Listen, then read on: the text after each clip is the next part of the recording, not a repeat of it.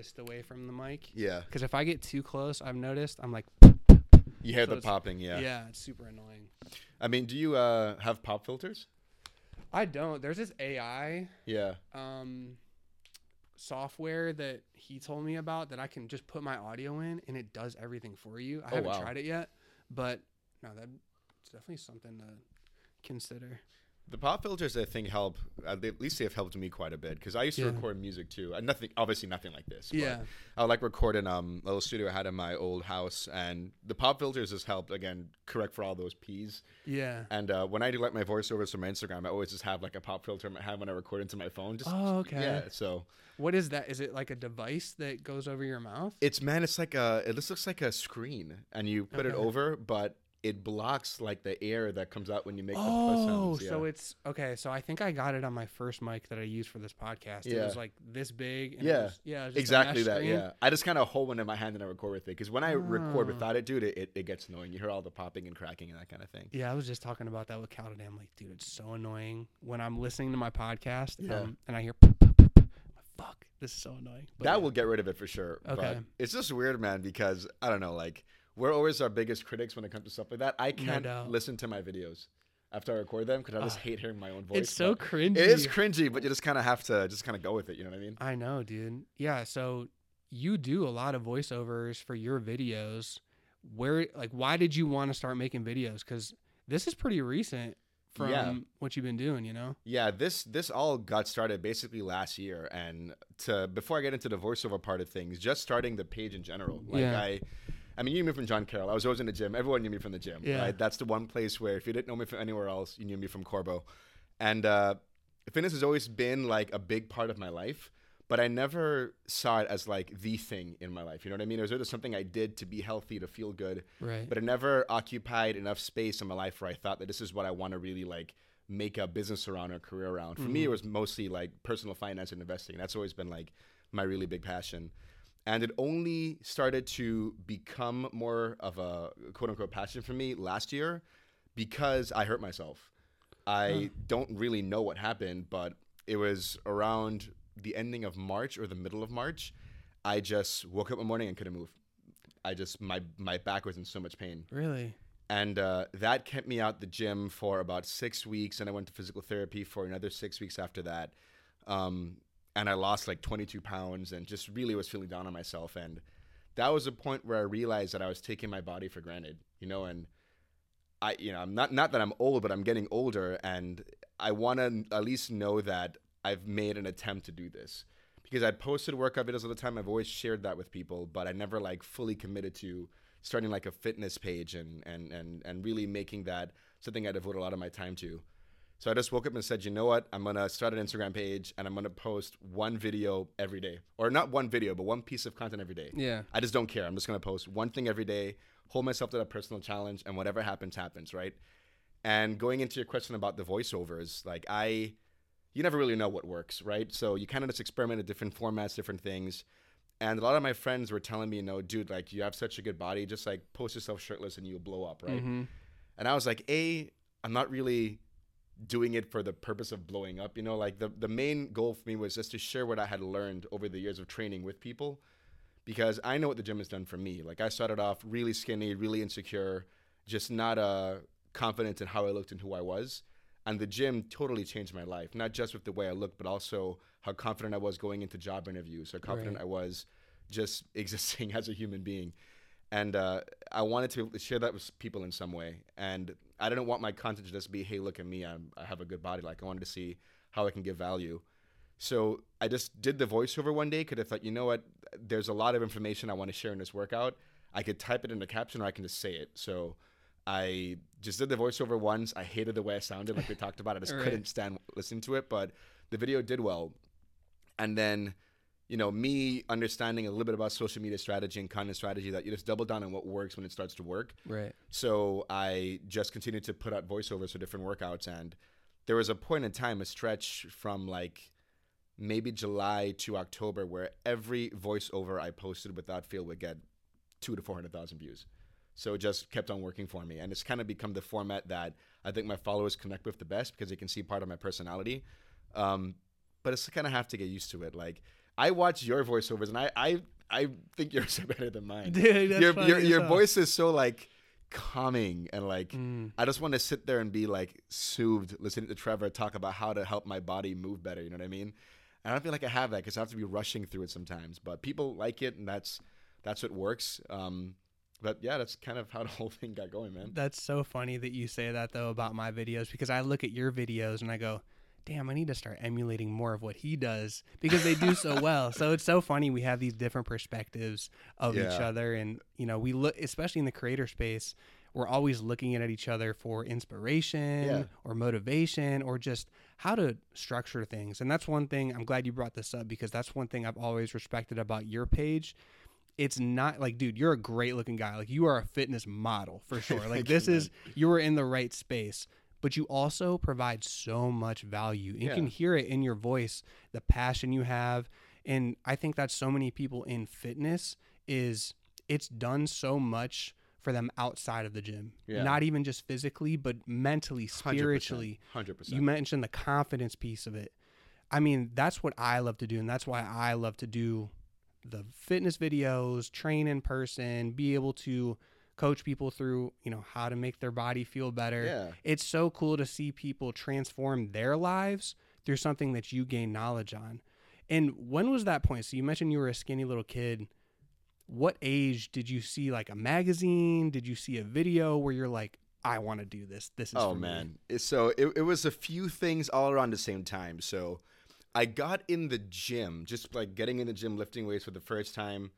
Well, I mean, I play basketball, so like we would lift weights or basketball, but it wasn't Yeah. anything, it's not the same kind of training at all. It's more functional, but getting in the gym for aesthetics then, that started when I was around 16 or 17. And not that I was in the gym knowing what I was doing, but that was my motivation to get to the gym, Yeah. right? And it really started because, I'd been really skinny, insecure, not happy with how I looked, but like I just lived a fit, right? And there was this girl that I really liked all throughout elementary school, all throughout high school. And then one day we were together at, I think it was either her house or one of our friends' houses at the party. And she told me, Andre, you're so cute, but you're just too skinny.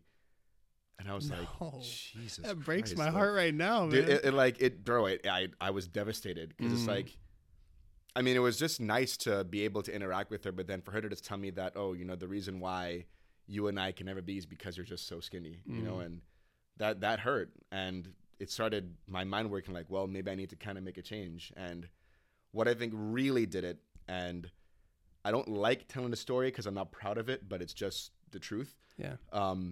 I was at a party one night, and there was this older guy, I have an older sister. He had dated her, and they broke up. And he got invited by one of my friend's older sisters to this party.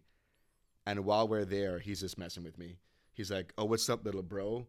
I don't even want to get into it, man. But he was just picking on me, basically, right? Yeah. And this guy was about 3 to 4 years older than me, and he was already working out, so he was huge. He probably had like 30 or 40 pounds of me at that point in time. And I was just so angry. I was so enraged that he felt he could talk about my sister that way to me. And I just felt powerless to do anything about it. Because as much as I'd want to fight this guy and just like shut him up for talking shit about my sister. I'm sorry, am I allowed to swear? Yeah, Is you that- can swear in here. Okay, yeah. As much as I want to like fuck this guy up for talking shit about my sister, Yeah. I knew that if I tried, I would just get my ass beat. Right? That Yeah. is just thinking logically. I can't do Yeah. anything, Yeah. And I just felt so weak and vulnerable and powerless. And I never wanted to feel that way again. I went home that night so angry and sad. And that was when I was like, you know what?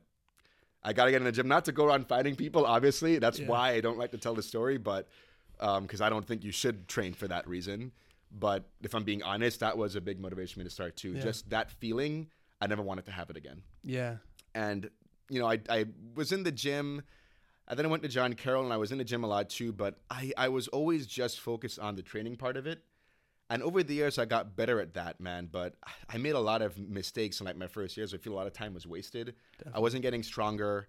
I was putting on size very slowly. And it's all because I just wasn't eating. And I think that probably cost me conservatively 4 to 5 years of progress.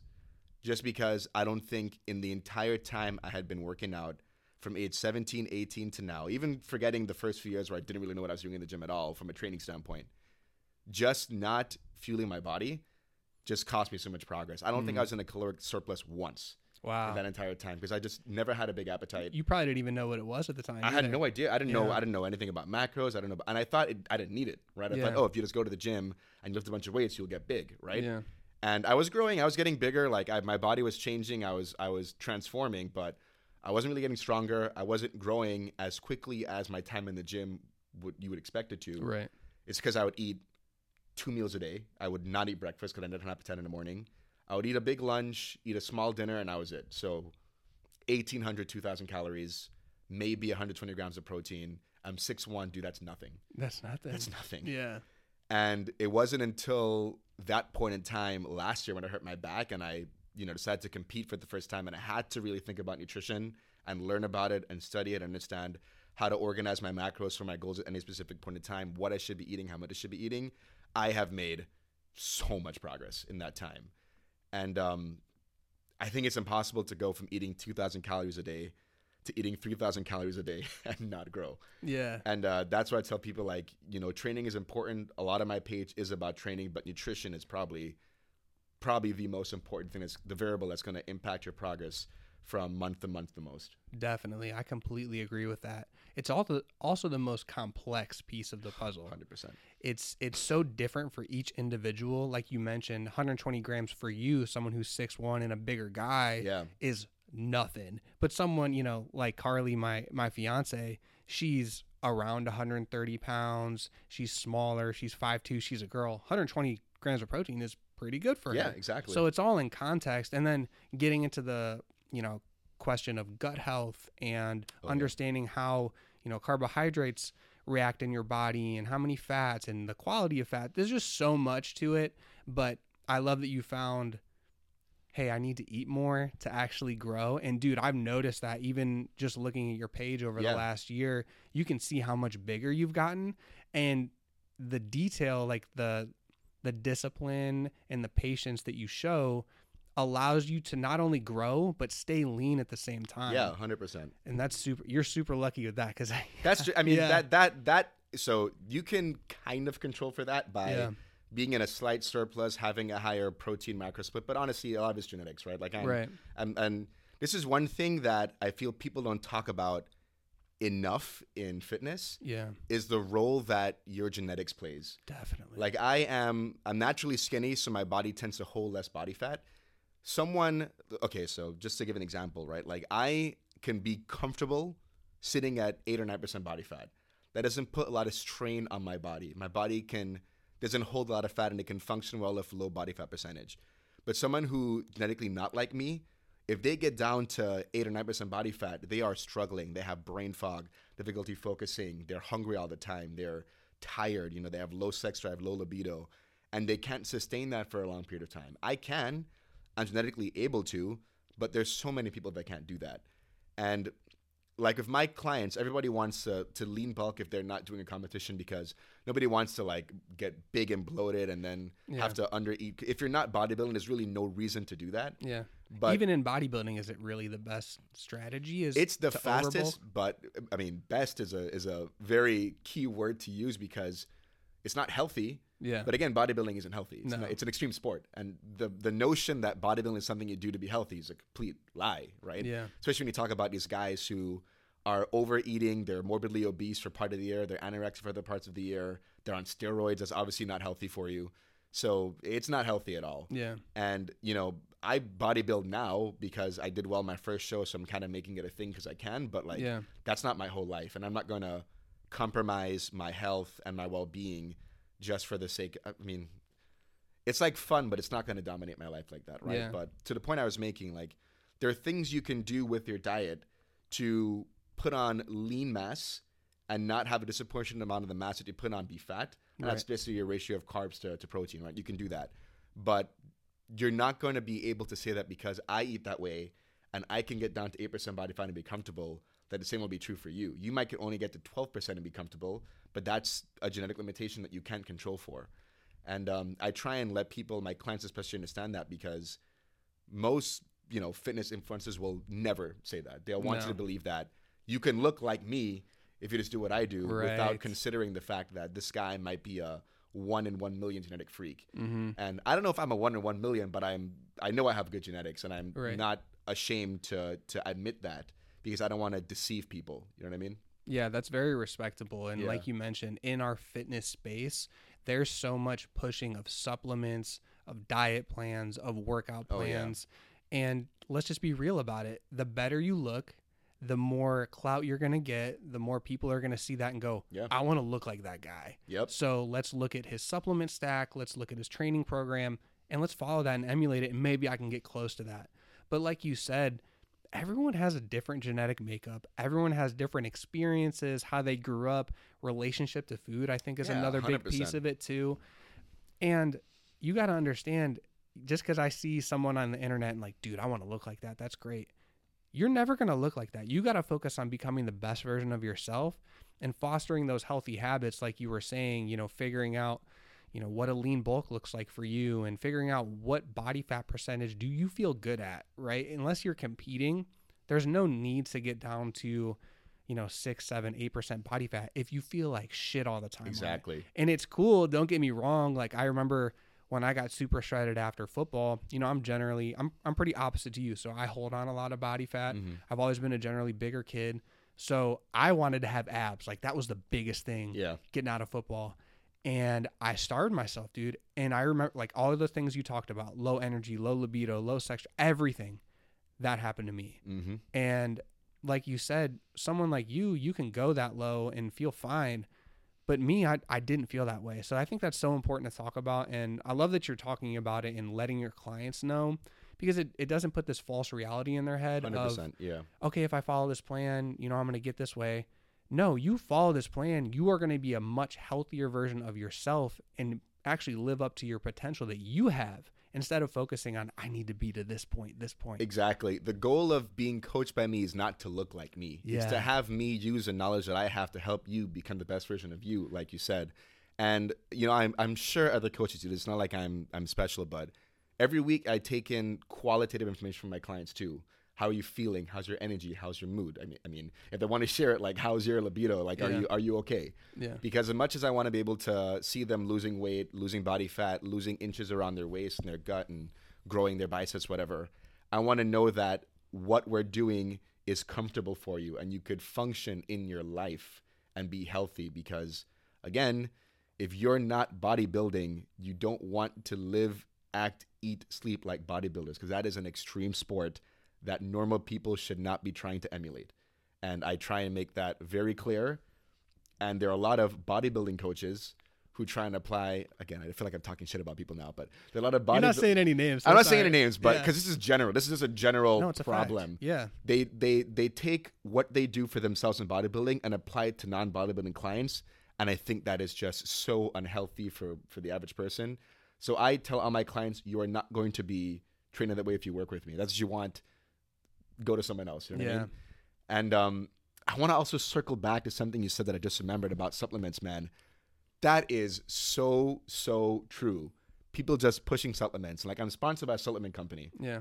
When I was Legion is, sorry to interrupt, but I just bought some stuff from Legion. Yeah. That's high quality supplements, and like we were talking about before we jumped on, that rush of pre-workout, dude, I still love it. So it's I don't want really to talk good. shit about supplements because they have a place in training and diet. But go ahead, I'll let you. I'm not talking shit. Yeah. The reason why I wanted to bring this up is because Legion, if you go to their website, the top banner that never moves says, supplements, you don't need supplements to build muscle or burn fat, but the right ones can help. Mm-hmm. It's just honesty, transparency. The labels are transparent. And like there were 5 companies that I could have worked with at the time that decided to work at the company, right? 4 that reached out to me, 1 that I reached out to because I liked their products before.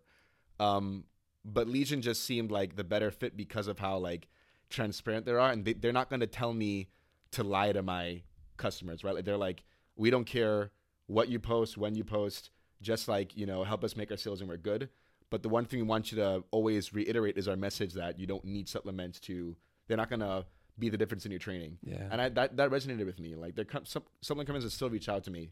And all I do is go to their page, I look at their marketing, and if I can't align with that, I mean, what's the point, right? Like the benefit that I feel I have compared to some of the other creators in this space is that, this isn't what I do full time. So like the money is definitely helpful, but I don't need the money, right? Right. I can kind of be a bit selective with who I work with and what I promote. And like there's some companies, there's one company that I work with where they'll drop something, and if I don't like it, I tell them I'm not gonna post, I'm not gonna promote it because I just don't like it. Yeah. And they're like, okay. And most people aren't willing to have that conversation because they need the money, and I don't blame them for that. Like this is a livelihood, it's how people survive. But I think having an income that sustains my life outside of this allows them to be a lot more authentic and transparent. And I think that my audience latches onto that because I hope that they can see that from me because I try my best to just put everything out there. I don't hide anything from people. I don't lie to my audience. I try and keep things always above board. And I hope that that shines through with my content. No, it definitely does, 100%. And I can feel it as, someone who is part of your audience and watches your videos and gains value from it.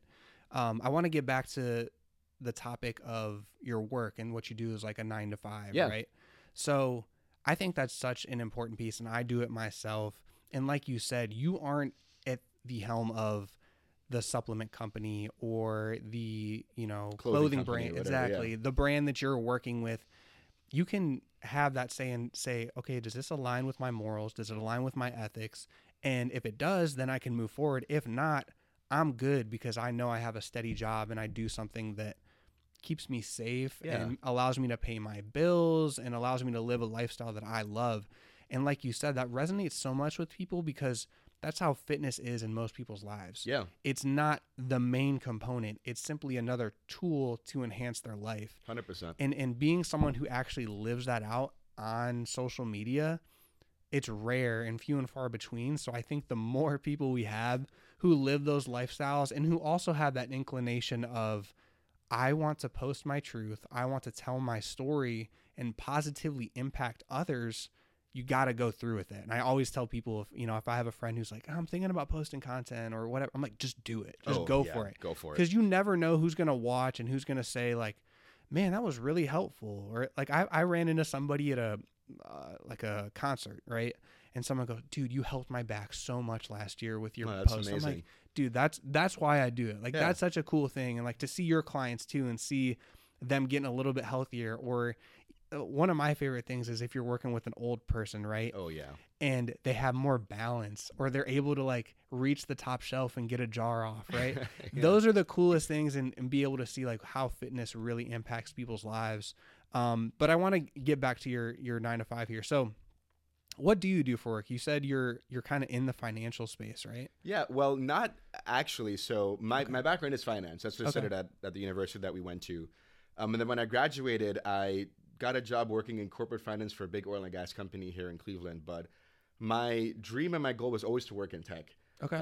I've always had, just from a personal intellectual standpoint, a big interest in technology companies and just how they're built, how they scale, how they create value, how they capture value. And that was always an industry I wanted to work in. But it's tough when you're in a city like Cleveland because it's not a major tech hub. Most of the major tech companies, they recruit out of Boston, San Francisco, New York, LA, Chicago, those big markets where they have schools that they target for people to work at their companies. And our school just wasn't one of those. So it was a grind to get in there, man, because, again, we're not like a market that tech companies will target. So I had to sort of cultivate that image for myself. So I spent quite a bit of time on LinkedIn just writing about technology, writing articles about new developments, new technologies, new business models that companies are exploring and how the implication that has on the broader market, and just building a reputation for myself on that platform as somebody who understands tech and knows about tech from a strategic standpoint. And then what I think really helped was actually COVID, because the workforce became dispersed at that point in time. And companies realized, you know what, we don't have to only hire people in San Francisco. There's a lot of smart people in Ohio. There's a lot of smart people in Indiana. There's a lot of smart people in Oklahoma. All over the country, there's smart people. But all the opportunities went to people who had studied or lived on the coast, because that's where the companies were. And everyone in the middle was kind of not able to take advantage of being a part of the companies that are growing the fastest, are paying the best salaries, that are doing the most interesting things. And to me, that just sort of continues the inequality you have between like big cities and rural places, because people living in small towns don't get those opportunities. People living in small cities don't get those opportunities. And COVID allowed that market to be opened up.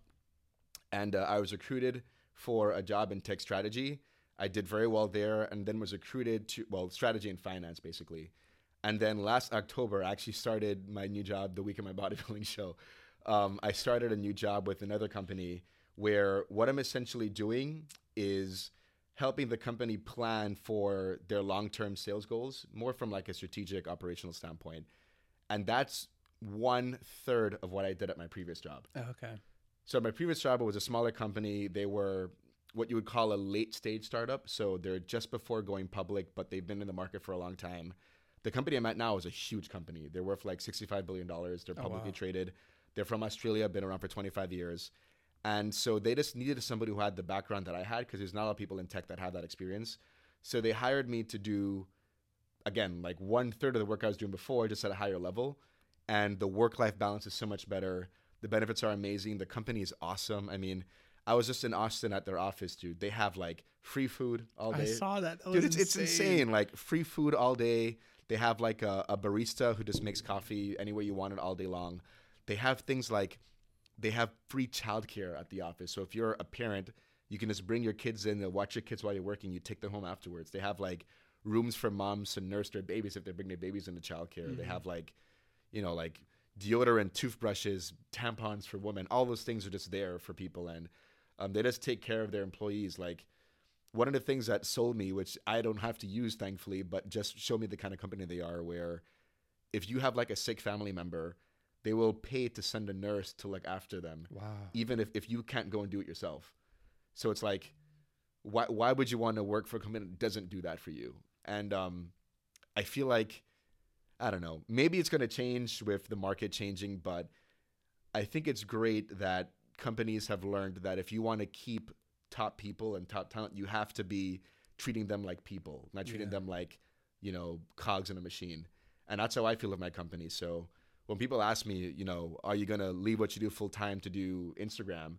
Like Instagram, the money can get to a point where it would make sense financially.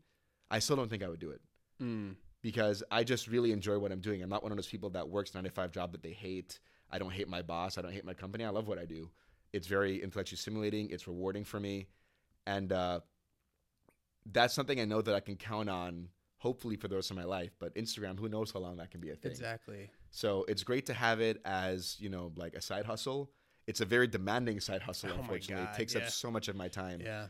But I can't really ever see myself leaving what I do to do Instagram, just because the threshold for me to do that is just so high given what I do full time. You know, if I didn't have like a job that I liked, if I hated my job, if I made no money, it'd be easy to leave that to go do Instagram full time. But it's not, because I really enjoy what I do and it pays well. So yeah, it's kind of what it is. That's a great setup, man. And I have a very similar situation with my job. And I think it's so important to highlight those situations, because we see on Instagram and social media, everything, this demonization of the 9-to-5. Oh, yeah. And don't get me wrong, for sure, there are circumstances where the company takes advantage of you. You know, you're working 80 hours. I think Aldi is really bad at that. If I've heard people, you know, you're working like crazy. Yeah. But there's a lot of jobs, and you mentioned the COVID thing, that have opened up that work from home situation for so many people. It has helped me out so much with my mental health. Not at first. It took me a while to learn how to work from home. It's like you got to set it up perfectly.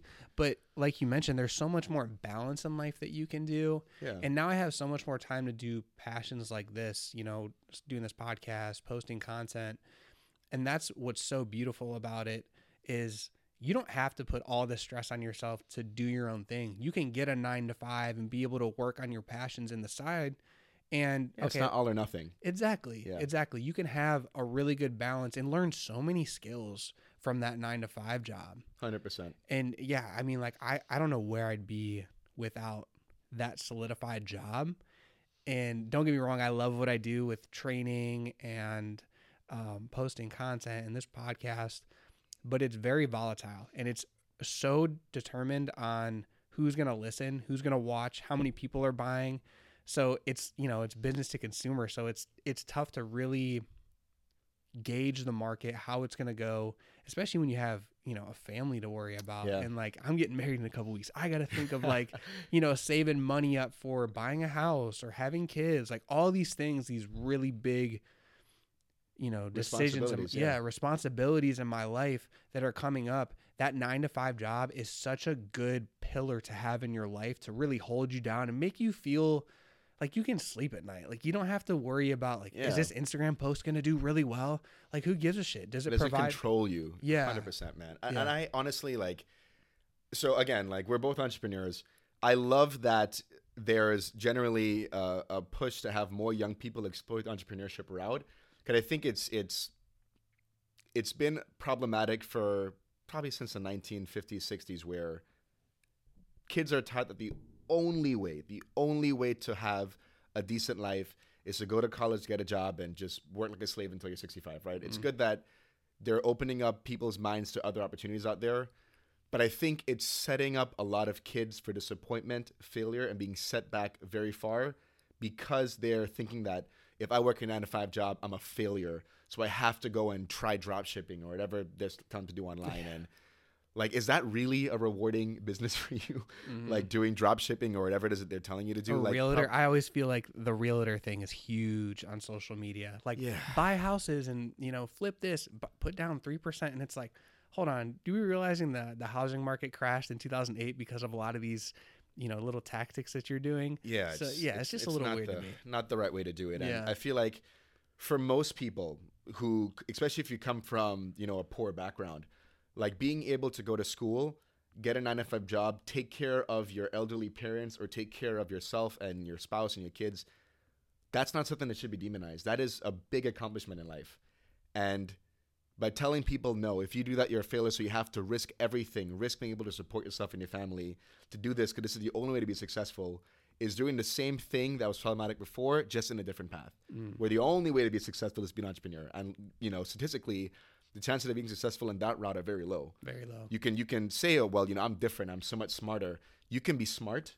You can have a great idea and the timing be wrong. You could be the right time, have the right idea, but you just don't know how to execute. You might have all those things, but not have the right partners around you. There's so many variables that are outside of your control, including luck, when you're thinking about being a successful entrepreneur, that again, we talked about genetics. People don't want to talk about that. Yeah. Entrepreneurs want to talk about the things that helped them that they had no control over, the things in their life that benefited them, the luck that they experienced, because they can't sell you luck. They can sell you my course to teach you tactically what to do, but they can't sell you, oh my God, I happened to meet this one person at this one time, and that's why my idea took off, or the market was just ripe for me to have this idea work out at this point in time. You can't control for those things. The thing you can't control for is your 9-to-5. And in the time you have outside of that, you work on your passion. Yeah. But you're not betting your entire future, your family's future on something that you don't really control whether it's successful or not. You know what I mean? Absolutely, man. And the more you focus on that passion, the more your opportunities grow too. Yeah. You never know what's going to happen down the line. I mean, even with you starting your fitness page, this is just a passion of mine. I love working out. I want to share this with people.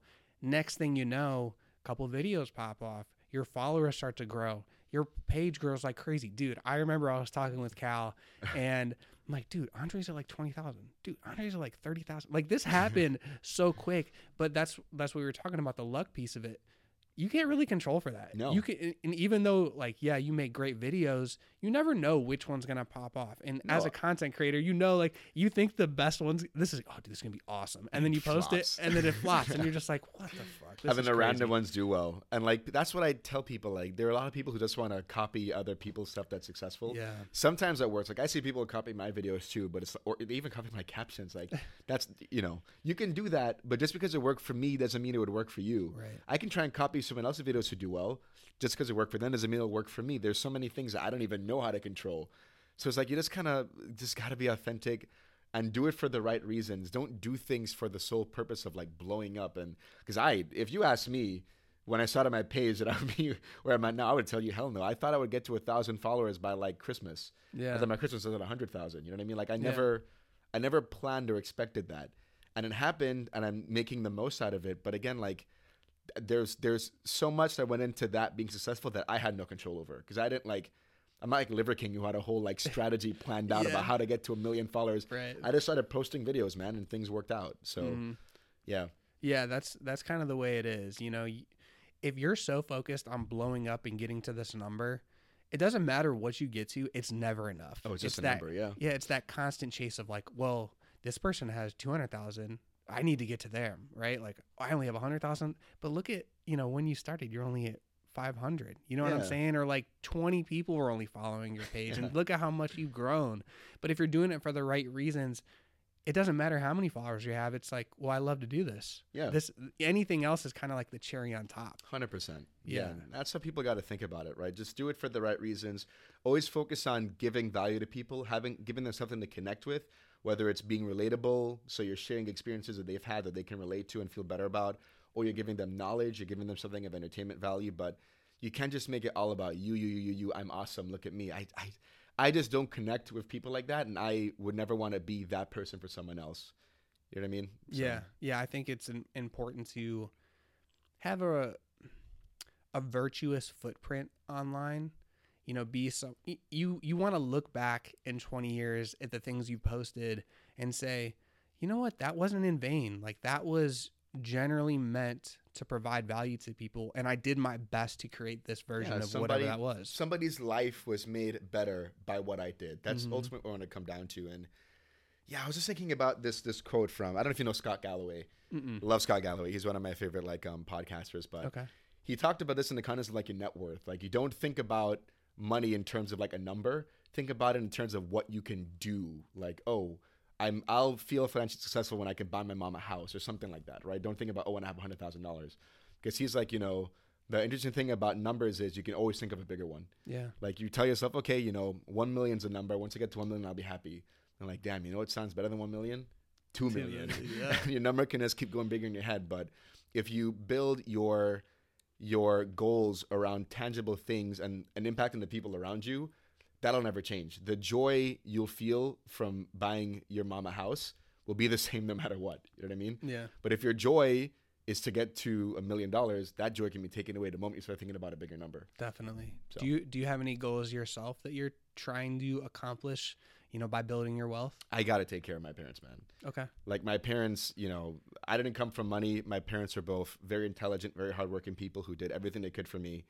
And just financially, things didn't work out, right? And I would want to be able to help them more now, but I'm not there yet. But I'm thankful that with what's going on with my Instagram, with my career, I can get to that point where I can finally be able to really, really help them. Not like a few things here or there, but like be the main reason why they're able to survive. That's like the one thing I'm working towards. And, you know, still young, it's going to take some time, but if I can get there, that's where I know that I'm accomplished. And I also want to get to a point in my own life where I'm not so dependent on having to exchange my time for money that I can just be like a present father. Like I don't have kids yet, obviously, but I just imagined very early on when I was still in college, like the kind of parent and man and father that I want to be. And I want to be someone that's involved. I don't want to be the dad that like he provides, but he can't be there to attend your soccer games or ballet recitals because I have to be spending my time providing, right? And I think that's my responsibility as a male. I have to do that. But I don't think that I'm doing myself or my future kids any favors by not being present in their lives. And as much as you'd want to just like forget about money and focus on your kids, money is important. And, you know, I want to get to a point by the time I am a father that I'm comfortable enough, not only financially, but also having control over my time, that I can do those things and have the freedom to do that. And those are kind of like the two parameters of what success looks like for me. And who knows, maybe that might change in a few years. Maybe I might be thinking about other things, but like, I don't really have dreams about like cars and clothes. Like, I don't really crave things like that. I do like cars. That is the one thing, but like, I don't care. Like, I don't care if I don't have designer clothes. I don't care if I don't have fancy watches or fancy cars. Like, I like cars. I don't need to have that. Yeah. That stuff has never really appealed to me. And I've always just thought about more so the freedom that money buys as being my big motivator to want to make more of it and do better with it.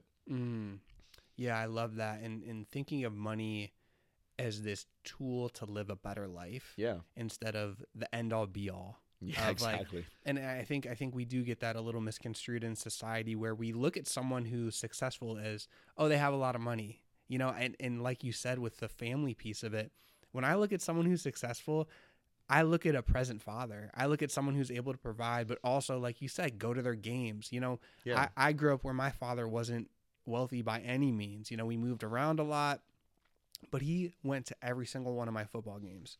And that meant so much more to me than, a video game that he might have Yeah, bought exactly. me. You're not going to remember the shoes they buy you or the games they buy, but you'll remember them being there to cheer for you, Yeah. and being involved. And I think, my father, for example, like he had done well financially, and then things, took a bad turn, and then he ended up not doing well. But when when we were living our best life financially, I never saw my dad. Like he would have to work late. He'd work Saturdays, and he was providing for us. But like, like to me now, that doesn't really mean much. Yeah. Not that him providing and that's okay. I want to be clear about that. Not that him providing doesn't mean anything, but it's like, that's not the memories of my dad that I latch onto, right? It's more like a logical thing. I have to logically think about my dad providing for me, but I can emotionally connect with my mom being there. And just having that experience, I told myself I want to be different with my kids. I want to be a father that they can have emotional bonds with throughout their life. Remember their dad, André, being there. And that's been like a big motivation for me, honestly, since I was like 19, which is weird to be that young thinking about that shit. But I get it. It meant so much to me to imagine what my life should be and how I can work towards that. And starting as early as possible so I don't give myself an opportunity to fail. Yeah. Yeah, dude, I think it's going to take a long time to build that person you want to become. Yeah. And I've been reading this book recently. I might have talked about it on a couple episodes previously, so sorry for everybody listening to hear this again. But I've been reading this Bruce Lee book, and he's talking about 3 different stages of life. Mm-hmm. So the first one is kind of like infancy to you're like, 12, 13. You're not really thinking about too much. Yeah. You might be questioning some things, but you're really just living. Like, it's just, you're just flowing with life. You're not thinking about like, oh, I'm going to die soon, or, you're not really thinking about that. And then you get into this stage where you start to recognize, oh, there's a better way to live life versus others. Right. And you're starting to learn, how to exercise, how to eat correctly, the importance of relationships, meditation, all these skills and tools to make you a better man.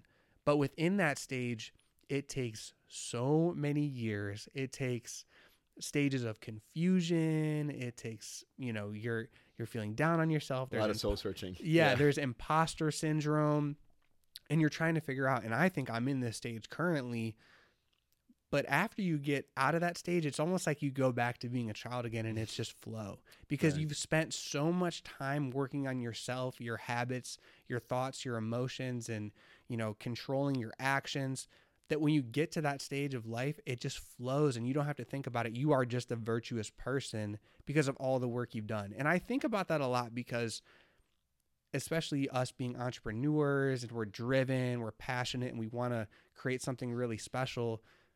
It's really easy to think about, A to Z, right? I want to get to Z so bad. Oh, yeah. But you got to go through all the letters first. Oh, and yeah. it's like, you recognize where you are, accept it, and understand I'm going to make a lot of mistakes in the future. It's going to take a long time to get there. But what else are you going to do, Yeah. You just got to go for it. You have to, man. Oh, man. I really connected with what you said about like wanting to get to point Z and just being so focused on the end point. The journey matters too. Oh, yeah. How you get there matters too. And people don't think enough about the how. They're just thinking about, okay, what? What do I want? What do I need to get to? And some people who just do whatever they have to do to get there. I don't really believe in that. I think there is a right way that could be different for every person, but there is a right way to go about doing things. You're not going to get to point Z by cheating people and treating people badly, and just, that's not the way that I want to live. I don't want to look back and see all that in my past. I want to be proud of the journey I took to get to where I am. And, I still have a long way to go personally, but seeing where I am now compared to where I was when I moved to the United States, I mean, I've just grown so much tremendously as a person, professional, all these things. And I wouldn't trade the experiences that got me here for anything. It wasn't always easy. It's tough just moving to a new country by yourself with no money, no family, just trying to make things happen. There were a lot of setbacks along the way, but all that's helped shape me into the person I am today, who I think has perspective. I'm very grateful for the things I have. I don't take anything for granted. And I wouldn't be that way now if I didn't have the struggles that got me here. And again, having to overcome them the right way, not cheating the system, not cheating people, just there's always staying grounded. You know what I mean? Yeah. I think that's really important. Yeah, it definitely is. So talk to me a little bit about that transition of you coming from, so where was your original Belize, country? that's where I moved from. Yeah. Okay. So coming from Belize, moving to the United States, how old were you and what were you going through at that specific time? Yeah, so I was 18 when I moved here, and it was to go to John Carroll. Okay. I went to essentially Belizean version of St. Ignatius. So it's like all boys, Jesuit, Wildcats, Blue Gulls, but we weren't a private school. We were like 70% public, 30% private. So it's not exactly the same thing, but pretty similar in that regard. And they essentially had a program where if you were identified as like a high potential student, they would invite you to apply for a scholarship. And if you are selected, they'll kind of assign you to a school based on your program of study, how good the school is, a whole bunch of different factors. And I was lucky to be one of those students, and I did get the scholarship. I had a choice between Loyola in New Orleans and then John Carroll. Loyola offered me 50% tuition. John Carroll was 100% tuition. So it was kind of the obvious choice, right? Yeah. And, like for me, my family at that point in time, it was very tough for us financially. So I wouldn't have been able to get an education if it weren't for that scholarship. And that was a big motivation for me to just be very focused on doing well, because I knew that there were hundreds, maybe even thousands of kids from Belize that wish they could have an opportunity like the one that I was giving. Belize is a very poor country. Very few people are educated, especially educated in the United States. So me having given the chance to do this was huge, and I just couldn't fuck it up. That's kind of like the mindset I came in here with. So basically from day one, it was just all about how do I charter my path to be as successful as possible, to not screw up this blessing that I was given, because I had nothing to fall back on, really. Like, again, my parents don't have money. They were really struggling at that point in time. So if I didn't make a way for myself, there'd be no one to support me. Like you told me, you also have a similar background. Like, we've got no trust fund waiting for us. We've got no inheritance. It's pretty much just us, and we just have to make it work. So I moved here and I was 18, went to John Carroll, graduated, got a job when I graduated, which was really hard, man. Because when you're an immigrant, like, companies have to go through so much shit to hire you. Like, they have to apply for sponsorship, which is not a guarantee. And even if you get that, you can only work there for a year. So most companies aren't going to invest the money and take on the risk of hiring somebody international, because one, no guarantee you'll get it in the first place. And two, if you get it, like, you could be gone in a year. So we invested all this time and money to get you your paperwork, to train you, to hopefully have you do a job, and then you got to go, right? So you have to basically be 120% of any competitive American candidate to even be considered for a job. So I just had to, like, push myself very, very, very hard, both academically, in my interviews, everything. Because if not, then I would have no opportunity to stay in the U.S. and continue to make a life for myself. So yeah, man, just in a nutshell, there were a lot of challenges, a lot of sacrifices, but in the end, things kind of worked out. But it was not easy, man. It was a grind, if I have to be honest with you. Damn. No, that's wild, man. I had no idea the whole sponsorship situation with getting a job. That's pretty crazy. It's a lottery, and you have a 7% chance of winning. So wow, yeah, that is insane. I never knew that. Yeah, man. It's tough, man. It's very tough. Definitely puts you at a disadvantage. But like you mentioned, it's weird, man. I really wrestle with this a lot in my brain, because we're talking about kids, right? Yeah. I would love to create a beautiful life and have, amenities, go on vacations and do all this stuff. For sure. But I look at the times when, like, I was moving around with my dad, and, I had my mom. She was very secure, great single mom, raised me beautifully and just awesome. But I recognize what it was like to not have money and struggle. And like in your situation, you're coming from a poor country. You're already at a disadvantage trying to get jobs. You can look at those two things as like, it's a disadvantage, but at the same time, it was such an advantage for you to build your skills, your mindset, your discipline, your patience, everything. It was like this blockade for you to be able to overcome. And if you didn't have that, who knows, like, what type of drive you would have had. So for me, I try to think about, like, how do I say I am financially successful in the future? How do I provide those challenges for my children. So even though they are taken care of and they Teach don't them have to struggle. yeah, because you need struggle in your life to become who you are meant to become. If you have no struggle in your life, you have everything handed to you, and we see this a lot in American culture. I mean, dude, you fall apart. Mental health issues, physical issues. I mean, you have no spiritual connection whatsoever, and it's almost like you're such a shell of yourself.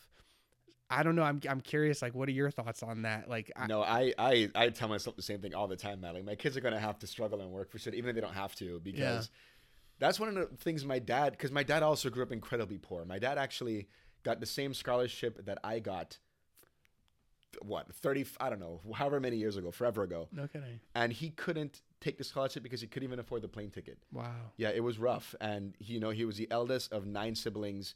He had to support his family right away. He couldn't afford to go after the U.S. and try and make a life for himself. He never had that opportunity. And, he worked his whole life to get me in a position where I could at least take that opportunity. It was still really hard. Like, I said full tuition, it doesn't cover room and board or anything like that. So all that's still incredibly expensive for someone coming from a third world country. And between my parents, some people that we knew who helped out as well, me working full time from the moment I started working, moment I got to the U.S., we made it work, but like it wasn't easy. And I just think about when we did have things well, when we did have money, we still bought everything from the sales section. We didn't go on lavish vacations. We didn't buy expensive cars, even though knowing what I know now, we could have afforded to do those things. My dad was not that kind of person because he grew up having to claw his way to where he was. And he wasn't about to just blow it on random bullshit. It doesn't matter. The things that are more important than fancy cars and all these things. And his financial struggles came from investing in businesses. So like trying to do something good with his money. Luck just didn't turn out his way. So it's not like he blew his money on gambling, whatever, and that's how he lost it. It was more so trying to be overly ambitious and things not working out. So you can't fault someone for that, right? But like for me, my kids have got to learn what it means to work, that things have a price, things have value, and you're not entitled to anything. Yeah. Like as your father, I'm going to be there to support you, to help you in any way I can. But you have to understand that these things don't just come to you. You have to be willing to work for it and make sure that you earn the things that you're given in life. I do also, it's tough because like thinking about my situation coming from Belize, like I know that my struggles helped me, but I think back, man, there's been 2 Belizeans going to John Carroll every year for, 2 decades. I'm the only one that's still here. Wow. Everyone's gone because it's just, the bar is that high. It's really tough. And there have been some very intelligent, also very smart, very hardworking people, and like it just doesn't always work out that way. So I think that there does have to be some focus on how you can eliminate those barriers to people that deserve it, because all those kids that come here are exceptional. I mean, every Belize student that comes to John Carroll from Belize, they're the top people in the country at that age, basically. And it's just difficult for them to chart a way because of the roadblocks that are in place that they can't control.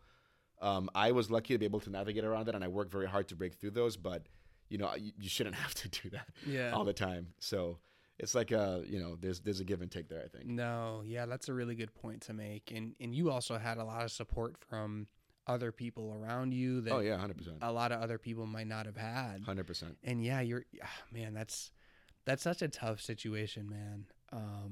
And I can't speak from experience by any means because I'm a U.S. citizen. Of course, yeah. I really had all the opportunities given to me in a point where it was almost expected for me to go to college, right? Like I played football in high school and like, all right, I'm getting a scholarship to play. Like it was all just kind of laid out. I didn't feel like I needed to grind my way through things, or I was like, at a disadvantage when applying for jobs. And it's almost like that mindset might have not made me go a little further, but to your point, maybe not have it as hard, right? But you still had to struggle. Like, for sure. Man, we can have a talk about this. We can go deep into this, man, because I feel like there's degrees to this stuff, right? Like there's me based on immigration laws being at a disadvantage for getting a job, right? But I'm still educated. I might not have U.S. citizenship, but I have a degree. A lot of people don't have a degree. Mm-hmm. I speak English fluently. A lot of immigrants don't speak English, right? So even though like I had my challenges, I recognize my advantages too. Like I had both my parents my whole life. A lot of people don't have that. You yourself said you didn't grow up with both your parents. I know you're not going to take that as like a badge of struggle, right? Because it's a family dynamic, but you do recognize how having a supportive family unit can help you grow as a person. Oh, definitely. And so like I am very like self-aware and very self-reflective on the things in my life. Like it's not just, oh, you know, taking pride in being able to overcome these struggles. Like I had help too. And I'm not afraid to admit that. Even like you talked about having a support system. And it's so funny because when I walked in, you talked about like people coming into your life when you need them the most. Yeah.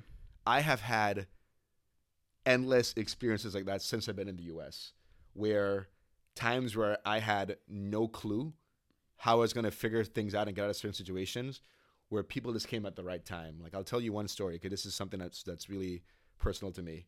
My first summer being in the United States, so this was the summer of 2015, I was in the dorms and, you know, we're getting kicked out in the last week of school, exam week. And I don't know if you know Rob Kratman. He also played football at John Carroll. Okay, he's a little bit older, but he was a football player, was a good friend of mine. And I don't have a place to stay because, you know, I couldn't afford to pay rent anywhere. I didn't have any money. My parents couldn't afford to fly me back home, so I had to stay here. But I had nowhere to stay, right? So my friend Rob's like, okay, man, well, you know, I'm going to be living in a house. We're getting a house off campus this summer. It's on Warrensville. You could stay with me for free. You can sleep on the couch.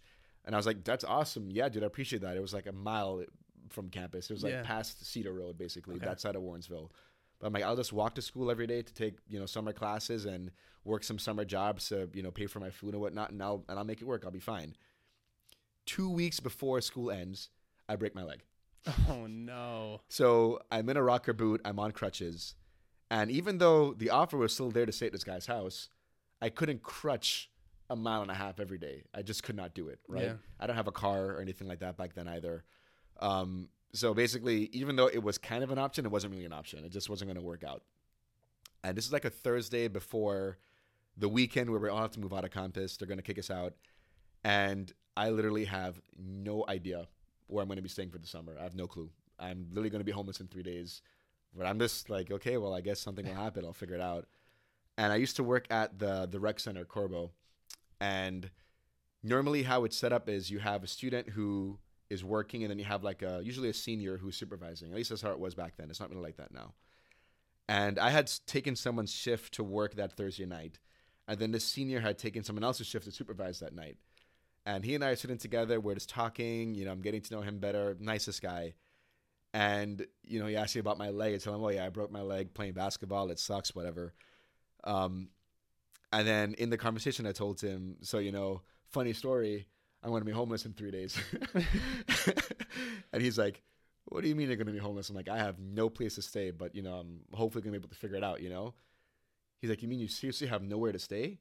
And I'm like, yeah, I don't. And he's like, well, you know, if you're interested, I think my wife and I can offer you something better than a cardboard box if you want it. And I'm like, are you serious? He's like, yeah, I'll talk to my wife tonight and give me your number. I'll give you a call tomorrow. So he calls me and he says, hey, I talked to my wife. You know, we're hear about your problem. We'll be happy to have you stay with us. And their house was right across from school in Belvoir. Perfect. So I could just crutch my way back and forth every day. You know, it wouldn't be a big problem. And, you know, they were older. All their kids had grown and moved out of the house. And they gave me the entire top floor to myself, basically. And the first week I was there, you know, they were going to go grocery shopping. I said, here, you know, here's like $50 to buy, you know, like some bread, some turkey for me to make sandwiches. And because I didn't want to just like mooch off with them, right? Yeah. The next week, the Friday came and I said, you know what? We don't want to take money from college kids. It's fine. So they basically let me stay at their house the entire summer. He took me to all my doctor's appointments for my leg at the Cleveland Clinic, and then charged me a dime. Wow. And since I've been in the U.S., they have been the closest thing I can call family around John Carroll. And they've been there at every big moment of my life. My graduation, buying my first car. Wow, we've celebrated getting my first job. I basically call them my grandparents. Just two amazing people that, again, how could I have control for that? There was nothing I could have done that could have brought these people into my life. And because they were there, I survived that summer. I had no means of doing it on my own, but again, the people that came into my life right when I needed them, and they've been there ever since, you know? Wow, that's a beautiful story, man. Yeah. That's unbelievable. And it's weird you mentioned that because I feel like John Carroll is this hub for amazing people. Yeah. Some people, I mean, maybe not all of them, but like some people who I've met at John Carroll are going to be my lifelong friends, people I look at as mentors and who I need advice from. I will call them instantly. That place has helped me so much shift who I was as a person, my perspective on life, how I interact with other humans, just everything, man. And knowing that, you know, that's where you gained that support system because, you know, that was your first semester, right? Like Yeah, that was my first summer in the United States. Yeah. Yeah. So coming into your first summer, if you didn't find that place, who's telling what could have happened? I honestly, I can't. It scares me to think about what I would have done. Because again, like I'm sure my parents would have wanted to help me. They just couldn't help me. There's nothing they could really do. My dad said, you know, maybe I can give you a couple $100 for the whole summer, right? Yeah. Like that's not gonna help me of much. Yeah. And yeah, I survived, but trying to think about what I would have done otherwise, I honestly can't think of it. Wow, man. There were no other options for me. That's such a stressful situation. As you're telling that story, I'm like, 3 days till you're homeless. That's fucking crazy, man. It's nuts, man. And there are other times too. I mean, I can go on about this forever, but I remember, oh man, this was the winter of December 2017 going into 2018. That January was one of the worst months of my life, probably. But I'm not going to get into that. What I'm going to get into is a story. It was December 29th. I went out for one of my friend's birthday. It was snowing like crazy, and there's not a lot of snow in Belize, so I'm not very good at driving in the snow. And I'm driving home. I hit a patch of ice. My car goes off the road. My car basically gets wrecked, right? I had to valet December 31st at a restaurant because I always had a second job when I graduated. And I remember it was like so cold that night. It was like zero, like -15 of wind chill that New Year's Eve. And the restaurant I was at, the guy was just a prick where he hated having the valets in the walkway because he's like, it disrupts the flow of the restaurant to see you guys there. So you have to be outside. So we're outside from 5 in the afternoon to 4 o'clock in the morning. Oh my God. In the freezing cold, just dying, basically going to our cars every now and then to warm up. And I'm valeting there because I wrecked my car, so I needed the money now. Like I was gonna take the night off and go out, but I'm like, well, I have to work now because I just wrecked my car. I need to make some money. Yeah. And I worked. What was that? That's a 11-hour shift. I made $65 because everyone Ubered. Everyone Ubers on New Year's Eve, right? Yeah. Nobody valets their car. Yeah. So I made no money, and I needed to Uber home. And I checked the price of the Ubers. $73. Oh, son of a bitch. Because of the surge pricing and it's New Year's Eve. And I'm thinking like, God, like I've just froze my balls off for 11 hours. I'm so miserable. I'm already like still shaken by the fact that like I just crashed my car. You know what I mean? Yeah. And then I have to spend like more money than I just made just to get back home. Dude, I wanted to cry. Yeah. I was honestly like, that was the start of what became a very terrible month. A lot of things went wrong. Yeah. I won't get into that, but it was really bad. And out of nowhere, one of my friends was like, hey, man, are you still working? I'm like, yeah, I'm just about getting done. He's like, okay, if you need a ride, you know, I can come and get you and bring you home. And I'm like, are you like downtown? Like, where are you? No. I'm at home on the east side, but I'll come and get you because I know you don't have your car. Damn, dude. Dude, I legitimately, I want to cry right now, Yeah. dude, thinking about it. Like, man. Again, a guy from John Carroll, too. Yeah. And, man, just, wow. Every time I think about that story, I get so, like, emotional because, like, just remember being in the depths and then just having somebody when you least expect to come out and pull you out for no reason. This guy had no reason to text me that, you know? Yeah.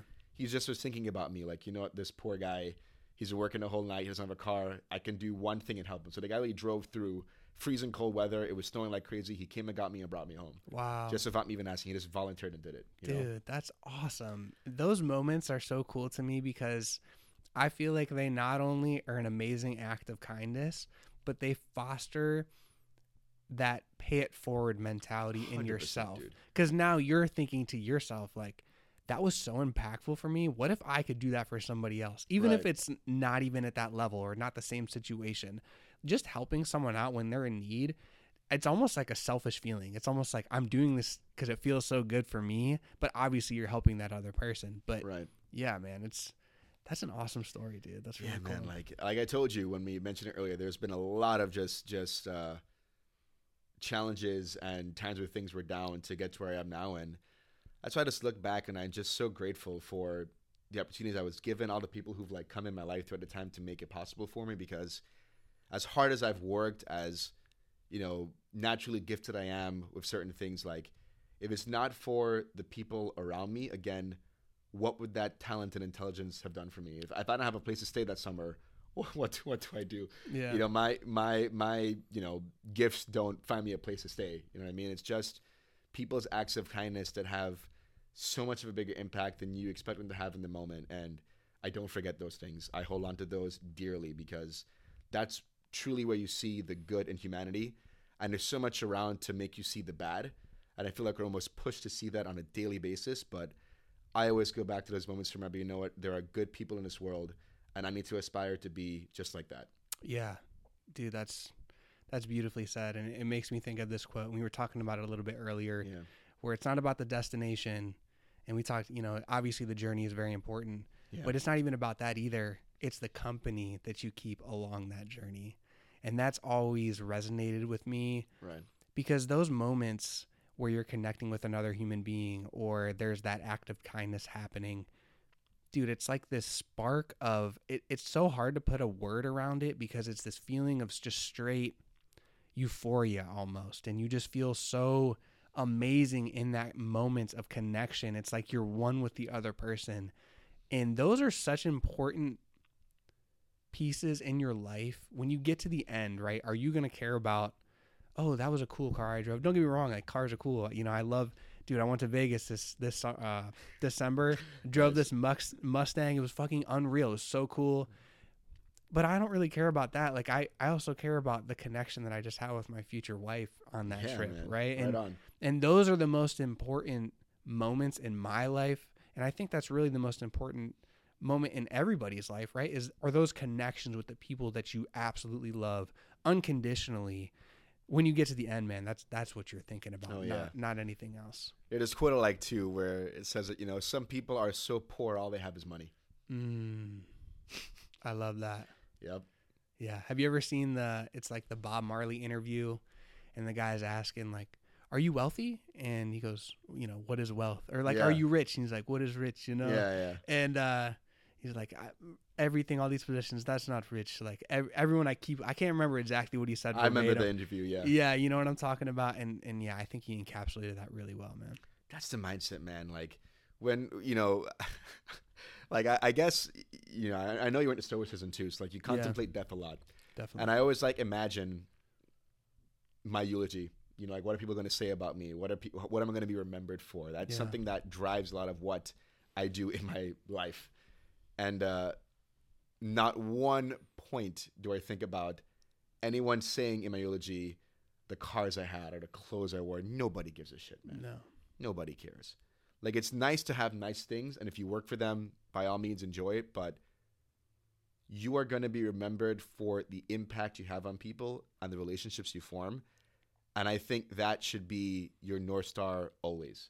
Like we talked about with money. I work hard to make money, to save money, to invest money, not because I want money, because I think about what that can do for me and the people that matter to me. And that is so much more rewarding than just buying something for myself. I have a hard time spending money on myself, man. It's something I'm trying to get better at, honestly. Like, Nicole, she's been trying to help me do that because like I work very hard, and even as things do better, like I almost feel like I don't deserve it because of where I came from. I don't want to say it like, I'm not trying to virtue signal, but it's like, I have a hard time being comfortable spending money on myself because one, being an immigrant, I always have this like fear that I'll be taken away from me someday that I haven't shaken, which is bad. I probably need therapy for that, but that's there. And then again, just thinking that maybe I don't deserve to have these things. Like maybe I haven't earned it yet. I still have so much more work to do. I feel like taking a step back to just look back and appreciate how far I've come. It gives me the comfort to be willing to do that for myself to an extent, obviously, because you still want to be smart with your money, but just be willing to make those investments in your own happiness beyond just what you do for other people. But that's still like the main purpose for why I do 95% of the things that I do. It's not about what I can buy for myself, but what I'll be able to do for the people in my life that I care about. Yeah. No, I think that's a virtuous endeavor completely. And I respect the fact that you have a hard time spending money because of your experience, and that makes Yeah. it makes so much sense. And you mentioned the stoicism piece of it. There's that weird balance of like, I want to improve myself and get better and better, and then that mindset of like, I'm not good enough yet. I need to keep working, Right. keep working. But you also have to have that reflection time where you're like, damn, look at all I've accomplished. Look at actually what I've built and the people I've impacted. Because when you harness that energy and you start to reflect on all the things you've done, it almost helps you move forward and realizes who you are as a person, and it validates who you are and who you think you are based on the actions that you're doing. Now, obviously, I think we're speaking from people who do virtuous things and who do go out and make an impact. So it might be a little bit different for someone who doesn't do that. But I think it's weird because I understand what you're saying, but I also think it's important to have that mindset to actually grow and to keep moving forward. Yeah. I think that to me is the fire that keeps you going, like never being too comfortable with where you are. Yeah. And did you ever watch the Kanye West documentary on Netflix? Oh, I loved it. Yeah. Dude, there's this one scene that it's so perfect, where this is 2001, right? Who was Kanye West in 2001? He was a nobody. And he's talking to Pharrell. And Pharrell listens to one of the tracks from College Dropout. And he's like, man, this is amazing. But I'm going to tell you, man, you're gonna go big. You're gonna be famous. You're gonna pop off. But even when you pop off, still doubt yourself. Yeah. Don't get too comfortable. And this is him talking to like, pre-Kanye, right? And I just think, man, that is really what it's all about. Like, as far as you come, you want to be grateful for the journey and for the experiences and the people that take you there, but you just cannot get complacent. Because to me, there's another saying: once you stop growing, you die. Like, you have to continue to be moving forward and having that little bit of self-doubt that motivates you to improve, but not have it grow so much where it impacts your mental health and you start to almost have like an imposter syndrome that isn't needed or warranted at that point in time. Yeah. Yeah. I love the way you said that. That doubt and that fear of, am I creating good art or am I making something that's actually impactful? Yeah. It can be taken to an extreme where it's almost hindering you actually taking action. Yeah. But it's such a powerful tool for creation, because you're like, I need to prove myself wrong. It's like there's these two people battling in your head, of one saying, you're not worthy, you can't do this. And then there's another one saying, dude, look at all the shit I just did. Like, I can do this. Yeah. I'm the fucking man. You know? And it's like, you can't let one or the other take too much control, because they both have so much value and drive to make you, become who you're supposed to become. Right. So it's like, you have to accept both of those and understand that I'm not either of those things. I'm really something in the middle, and almost like I'm my inner being. And you can't let either of those drive you too much, but also understand they're such a powerful tool and use them to your advantage. 100%, man. Yeah. The power of the mind. It's being able to control that. And again, like, we're talking about sources, and this is why I got into it a few years ago. It's just, I just like being able to frame my actions in terms of the things that I can control and the impact they can have on me. And like being able to control my emotions, keep my mindset strong, stay hustling. Those are the things that I can't control. There's a lot that we talked about in my life that I have no control over. Yeah. Positive and negative, right? I recognize them both. But if that occupies all of my mental space and drains my emotional energy, I can't be putting that into the things that I actually can't control. And I've been sort of laser focused on those things basically since I moved to the United States. That's been like the mindset that I've had. So what are some other, like you mentioned stoicism, is there anything else you do to harness that really strong mindset that helps you, take action and build the man you want to become? Man, I go back and forth with it because I feel like every person has two levers. There's aspiration and there's desperation. And, you hear people talk about, a mindset of abundance versus a mindset of scarcity. I think you can sort of bifurcate that abundance mindset into those two components. Like, are you desperate to not fail, or are you so hungry for success? And I feel like at different points in my life, I've been both people. Like, there are some people who, they will claw and fight and do whatever they could do to just not hit rock bottom, to not fail. And in the midst of that fight, they are successful. And the people that are just dreamers who just, they imagine what they want for their lives. They're so confident they can get there. They just go out and they do it. When I moved to the U.S., it was all desperation. Yeah. I was just so desperate to not fuck up. That drove me to my absolute limits because I knew the opportunity I was given, and I knew that if I didn't succeed, there's no fallback option. I just have to succeed. So that desperation kept me along. But when I was younger in Belize, before the realities of money and all these things came into my head, it was all aspirational because, I was a very smart kid. I did really well in school. And I had these natural gifts that I knew if I used them right, if I took advantage of them, I could have a great life, and every kid thinks they're going to be a millionaire or an actor and have a cologne out of them. Everybody thinks that, right?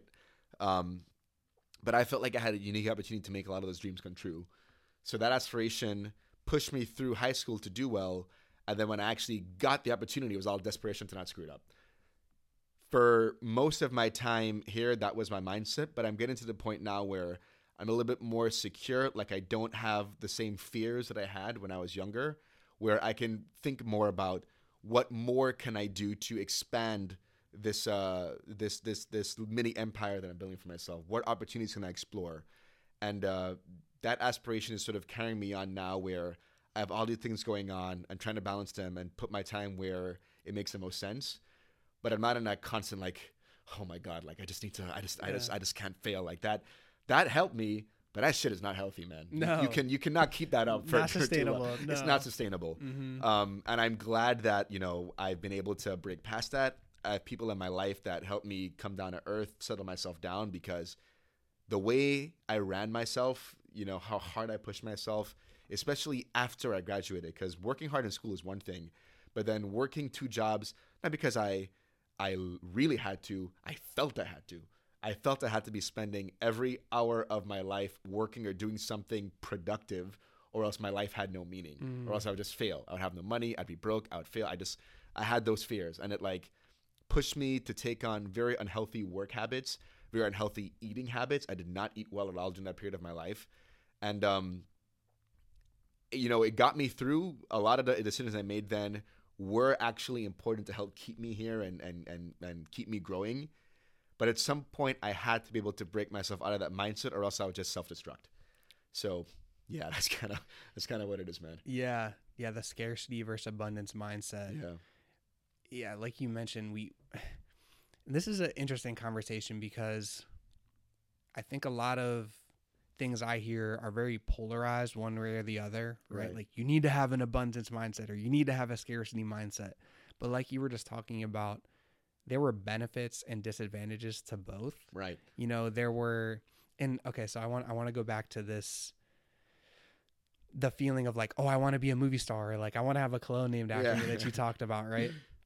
Have you ever heard of Chris Williamson? He does the Modern Wisdom podcast. I've heard of the Modern Wisdom podcast, but I've never listened to it. Okay. I've heard about it. Okay. Yeah. I would definitely recommend checking it out. I think it'd be up your alley. Nice. But he talks about the difference between American culture and English culture, right? In the UK, that's where he's from. And people in America have this, like you were talking about, that movie star mindset of like, I can accomplish anything. I can, soar my wings and fly. I can do whatever I want to do. And that has advantages and disadvantages, right? We can shoot for the stars and, oh my God, look at where that got us. But now if we don't reach that point that we thought was successful, we're left feeling like less of ourselves or that we're empty.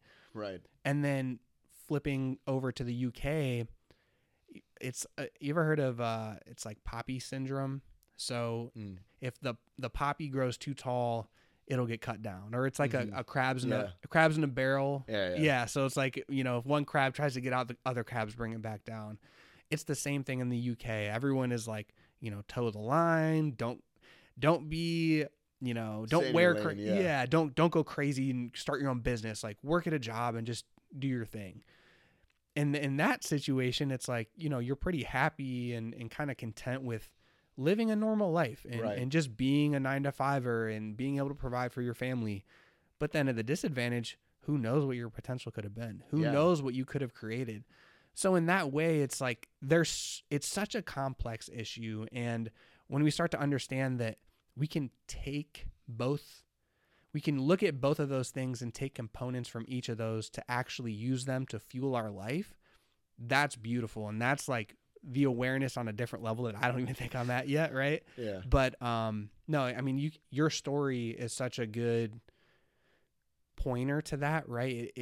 It shows that you had the scarcity mindset and then you went to the abundance mindset and look at what you're kind of creating now. Right? Yeah. Yeah. So I was thinking about this while you were talking about that distinction between like American culture versus British culture around like aspirations. And, you know, so I have a finance background and I tend to think about a lot of things in my life in terms of risk reward, upside, downside.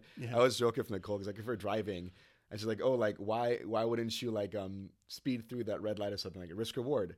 Like the risk is I can get pulled over and get a $200 ticket. The reward is I get there 10 seconds faster. You know what I mean? So like it's not a risk I'll take because the reward just isn't worth it, right? The upside isn't there, but the downside is high.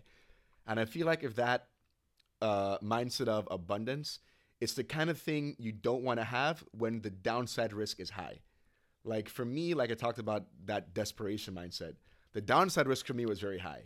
You know, sure, I could think about my ceiling, what I could accomplish, but I had to protect against my downside. Right. And having that scarcity mindset always had me thinking about worst case scenarios. How do I control for them? What do I do in case this happens so I'm okay? And that sort of keeps me going so I don't hit that threshold where things get catastrophic. And then, like I said, now that floor has been raised where I don't have the same downside risk, now I can look up, okay, I've taken care of everything down here. What can I accomplish up here, right?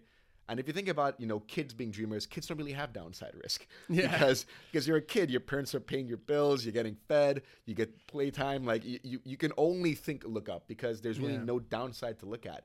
But when reality hits you and life hits you, that's when most people start to change their thinking. But again, you have to be able to self-regulate and move throughout the mindsets that will help you the most at any point in time. Because sure, you get out of college, the real world hits.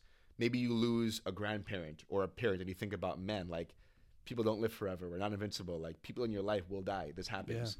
And it makes you start thinking about life a lot differently. You realize, shit, I'm not gonna be a billionaire after all. You know, I'm not gonna have a clone after me after all, right? Like life gets real. And even if you do, it's gonna end. It's gonna end. You don't experience it forever. Yeah. So like you have to come to reality, but you can't lose that fire inside that pushes you to want to do more. And I know for me, even when I was in that mindset of I just got to do whatever the hell I can do to not fail, I always thought about, okay, I need to not fail because of what I want for my life in 20 years. Right? Like even though I'm tactically in the near term focused on how do I not screw up this opportunity, I didn't want to screw up because of what I knew I wanted my life to be. So I don't lose sight of the Z. I don't lose sight of the end goal, but I need to, in the journey, navigate the roads that are going to be the quickest or most advantageous at any point in time. Because if not, then you get blind spots in places you don't need blind spots, and you start to make decisions that end up hurting your pathway to that end goal. Yeah, it's almost like you're just accepting the path and kind of in that moment making the best decision in that moment in time, right? Right, exactly. Obviously, you have something to set your course at and something to set your sails at. And yes, that is so important to, you know, have a goal to reach for, because if you're just aimlessly going through life, that's not good. No, obviously it's not good. You can't be doing that. But like you said, not being so stuck and rigid in your ways of how to get to that point and recognizing like, oh, there's a bunch of different paths that I can take. Like, look at this opportunity. Let's maybe go down this road and see where it takes me. And having that open mindset, oh my God, dude, like it's helped me so much being open-minded. And like even this rock climbing experience, you've probably seen me post a couple of videos there. Bro, if you told me a year ago that I'd be working at a rock climbing gym, I'd be like, what? I didn't even know one existed. Yeah. But just because, you know, networking, I met some people, it ended up working perfectly for schedules and everything. I can't say no to this opportunity because it's going to help. Yeah. It's going to help me so much learn about how the body moves on the wall. You know, this different type of athlete that's not like a football player, not like a basketball player. It's completely different. And think of all the things that I'm learning through that avenue. And maybe that's not where I want to go for the rest of my life, but that's going to set me up for success in the future if it's not going to happen right now. Oh yeah, 100%, man. You can't plan or predict these things. Like, I mean, you probably feel the same way. I mean, you just kind of said it. Like, looking a year ago, like, imagining that you'd be where you are now, I know for me, there's no shot. You know, I did not think I'd be working at the kind of company I'm working for, doing what I'm doing in social media, I would have never thought that. Especially, you know, I started my Instagram, it's April, so I feel like a couple weeks from now, probably be the 1 year anniversary at the start of May. Man, to think I'd be here now, there's no way. I would have never predicted that, you know, and you just kind of have to, like, again, just flow with where life is going, not be so rigid, but also just got to be smart about the decisions you make, man. Because I realize for people that I've seen, even for myself, like how making the wrong decision, unfortunately, can stick with you. And that's kind of the sad cruelty of our world. But like you can get punished for those things if you're not careful. So yeah, absolutely. Well, Andre, man, this has been a great conversation, bro. Absolutely, man. I love this. So grateful you were able to come in today, man. Anything else you want to talk about, or, you know, anything else you wanted to touch on? Any topics? No, I think we covered some really important topics. Awesome. And I like that this conversation was more so about mindset and gratitude. Just things that I don't feel like I get the opportunity to talk about enough.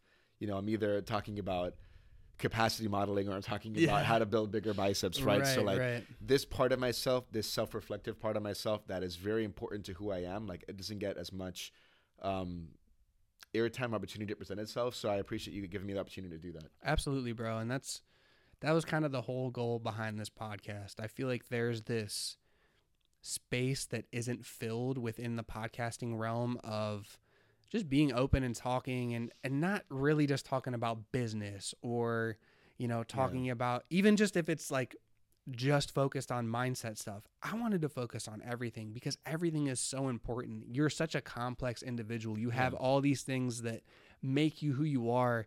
Why not talk about that? Why not dive into those topics? So like I said, man, I really appreciate it. Why don't you tell everybody where they can find you on Instagram, YouTube, all that stuff? So yeah, you can find me on Instagram, YouTube, and TikTok at Gains by Dre.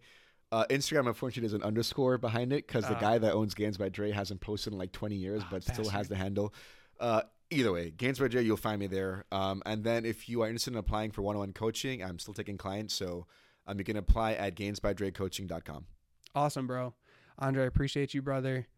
Thanks for listening, everybody. Peace. Peace out.